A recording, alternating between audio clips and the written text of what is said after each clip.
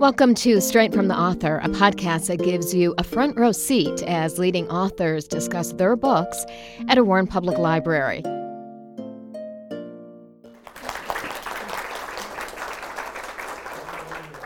Hi, everyone. Thank you so much for coming out tonight for this event. I'm really happy to be here. One of the great surprises of writing this cookbook has been that I've basically been taking a tour of all of Michigan's libraries. And the library is one of my favorite places to be, so I'm very honored to be able to do that. So I'm going to talk a little bit about the book, of course, but first I always like to start by talking about how I started the business and kind of the whole process of that. It's a lot of what I focus on in the book that's not kind of a recipe. So I'm going to talk about the business, then I'll transition to talking about the book. So I started Sister Pie in November of 2012. I'd been living in Brooklyn, New York for 6 years after college. I was a theater major in college and moved to New York to pursue that, but kind of landed a whole variety of jobs trying to, pay my rent while living in Brooklyn. And throughout the process, really started to become interested in food. I had grown up liking to eat food and cooking and baking here and there with my parents, but it wasn't until I was kind of living on my own that I was really forced to figure it out. And it was during a time when there was sort of a food revolution happening. People were starting to talk about food in a different way. People were getting excited about what they were eating again. They were talking about organic food and local food and writing food blogs and TV shows, and all this sort of stuff was really kind of blossoming around this time that I was living in New York, and I wanted a part of it. I was so curious, and I started filming a cooking show out of my apartment, which was kind of merging my theater passion with my newfound passion for food.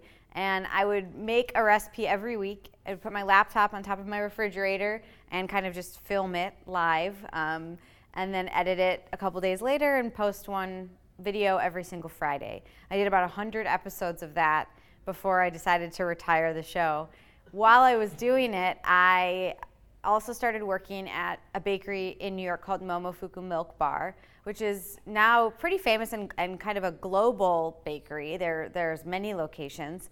I started working behind the counter and then transitioned back into the kitchen. So I spent a total of 2 years working there, really learning about all different aspects of the business, things I'd like to do in my own and things that I wouldn't maybe do in my own. And that was a really formative experience. And it was while I was there that I was able to travel to Michigan, actually, where I was from, of course, to do a couple of internships. So I worked at Zingerman's Bakehouse and Avalon International Breads, just a week at each place. Momofuku, the company, provided scholarships for people who were interested in learning more, and I chose that opportunity to go back to my home state, which I think most people would go to Japan or something, but I was really, really intrigued about kind of what was happening in Detroit and Ann Arbor.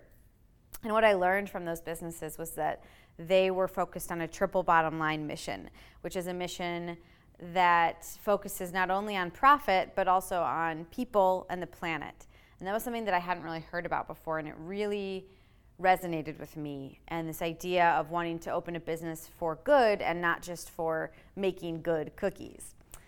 Around that time, I also was able to travel to San Francisco for the first time, and I visited some cooperative-style bakeries and food restaurants, places that were worker-owned and that were kind of doing things a little bit differently. And the focus, again, was a little bit more on food justice and social good than it was just on being the most trendy place in town. Between those two experiences, I felt really inspired to do something of my own, and so I moved back to Michigan in 2012 and moved in with my parents in Milford. Started baking pies for family and friends, and then officially launched at Thanksgiving that year, selling about 40 pies on my own. And then the next year I spent kind of writing the business plan, testing out more pie recipes, and selling pies continuously to mostly family and friends. I got a few random customers in there as the year went on, which was very exciting. And then by year 2, I was ready to move into a commercial kitchen space in Detroit.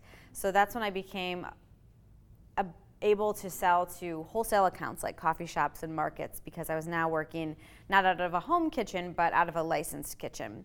During that time, I gained an intern who is now my longest standing employee. And we just kept making lots and lots of pie and cookies and bringing it to all sorts of places in Detroit. One of the places was Parker Street Market, which was a little market across the street from where we're currently located. And they started it back in 2014. They would sell juice and produce and cereal and lots of Michigan products. So we were one of them, and they allowed me to bring stuff to them. Basically, I could bring whatever I wanted. If I was experimenting with a scone recipe, they would just take it and sell it. And it was a really great opportunity for me to connect with customers in a particular area, but also to see that people would travel to that area from other places to try Sister Pie and to keep having Sister Pie. So then we found a space that was across the street.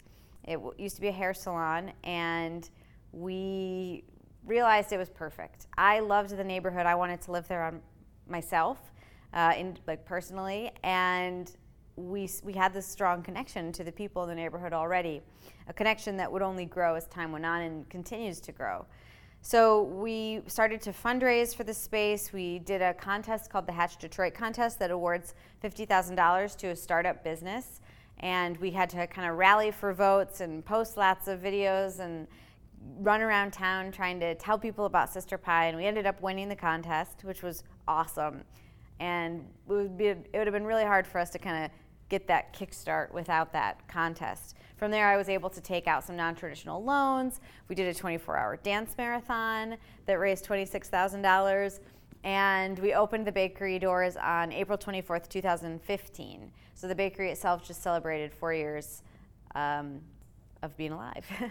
And ever since then, it's just been kind of a whirlwind. As soon as the doors opened, we had a dozen more employees. We have 16 today, including myself. And we've just been trying to keep up with the demand, increasing the amount of pie we make as much as we can without sacrificing the quality of our lives and the quality of the food, and trying to kind of tell the story of what we are while listening to our community and hearing what they want from us.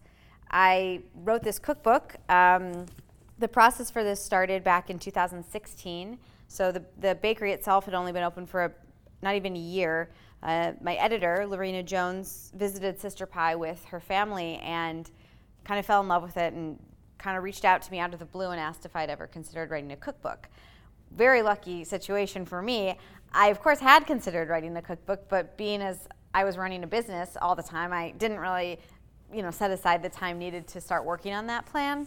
But she kind of pushed me along, and I spent the better part of 2016 kind of gathering all of the recipes and the table of contents and then working with recipe testers. I had 5 friends who live kind of all over the country who would receive recipes from me that I had scaled down from recipes that we use in the bakery. They would practice them and try them out and then send me back notes. Sometimes I would have to send them edits of the recipe that they could try again. Sometimes it worked out just fine. It was kind of a mix, but it was a lot of work.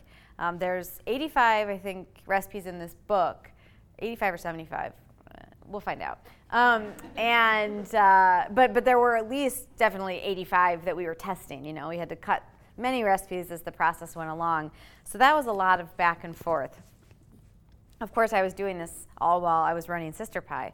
So by the time I needed to write the bulk of the book, so the introductions to every recipe, the introduction to the book, all of the non-recipe writing, I realized that I needed a lot more time to do it. So I ended up taking a full month away from the bakery, and I traveled to a couple of different places and became a full-time writer for that period. It was really awesome for me in the book. It was not so great for Sister Pie and the staff. I mean, they made it through, but I think it was really stressful for them, and it was a great learning experience for us in the end to realize kind of what our business needed to be able to do to pull me away from it or to pull any of the kind of strong leaders away from it. And I think sometimes business owners don't have that opportunity to step away to realize kind of what they're doing and what is the unspoken stuff that they do. And that really was a valuable experience. And I finished the book. So the book came out about a year after that, because there's all of the photography and then all of the editing, and that whole process takes a long time. And we were aiming for a fall launch because it's a great time to launch a cookbook. So the book came out October 2nd of last year. It's had a great response. We sold more copies than the publisher thought we would, which was awesome. And I've been able to do all of these really fun and wonderful things, including being here with you tonight. So one thing that I always like to do is read from the book. When I first thought about doing these signings, I thought, what do you read from a cookbook?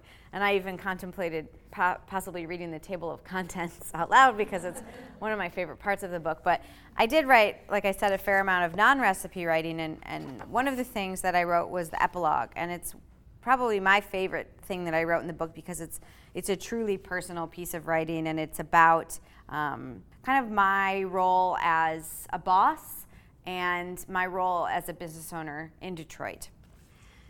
My understanding of what sisterhood means has expanded over the course of my lifetime and will, I trust, continue to transform.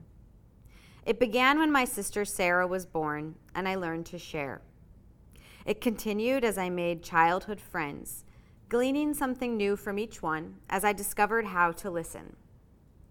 It matures still in my role as a boss, working to develop inclusive values and practices. As a community member, I've grown to comprehend that I can and should question what has been made to seem normal. This path has not been perfect. I've made a million mistakes, burned bridges, and thought I knew it all before I knew enough. I had never considered opening a business until I considered opening one in Detroit. Every moment spent in this city surrounds me with kind, resilient people who collectively care for the greater good of our home. Detroit is too often advertised to outsiders as a blank slate, a wonderland where creative types can roam freely. The reality is that people have been making it work for a long time in Detroit, thriving against serious odds and protecting each other.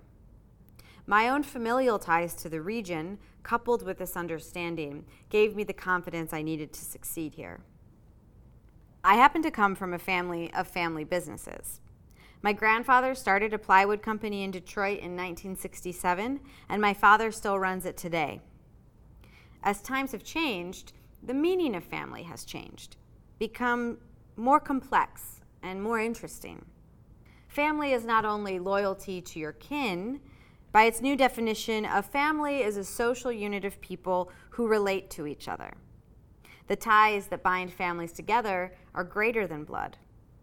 Sister Pie is a family business. It is our duty in this world to evolve, to always ask questions, and to push constantly against a system that values some lives more than others. As a young white woman running a business in Detroit, there's no denying my privilege. Yet, as a business owner, I'm working to resist the patriarchal and capitalist norms that often define our work, our culture, and our world. I am surprised at how often the one I'm up against is me. Thanks.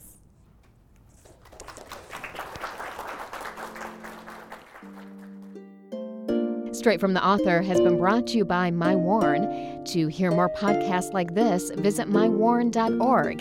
Again, that's mywarn.org.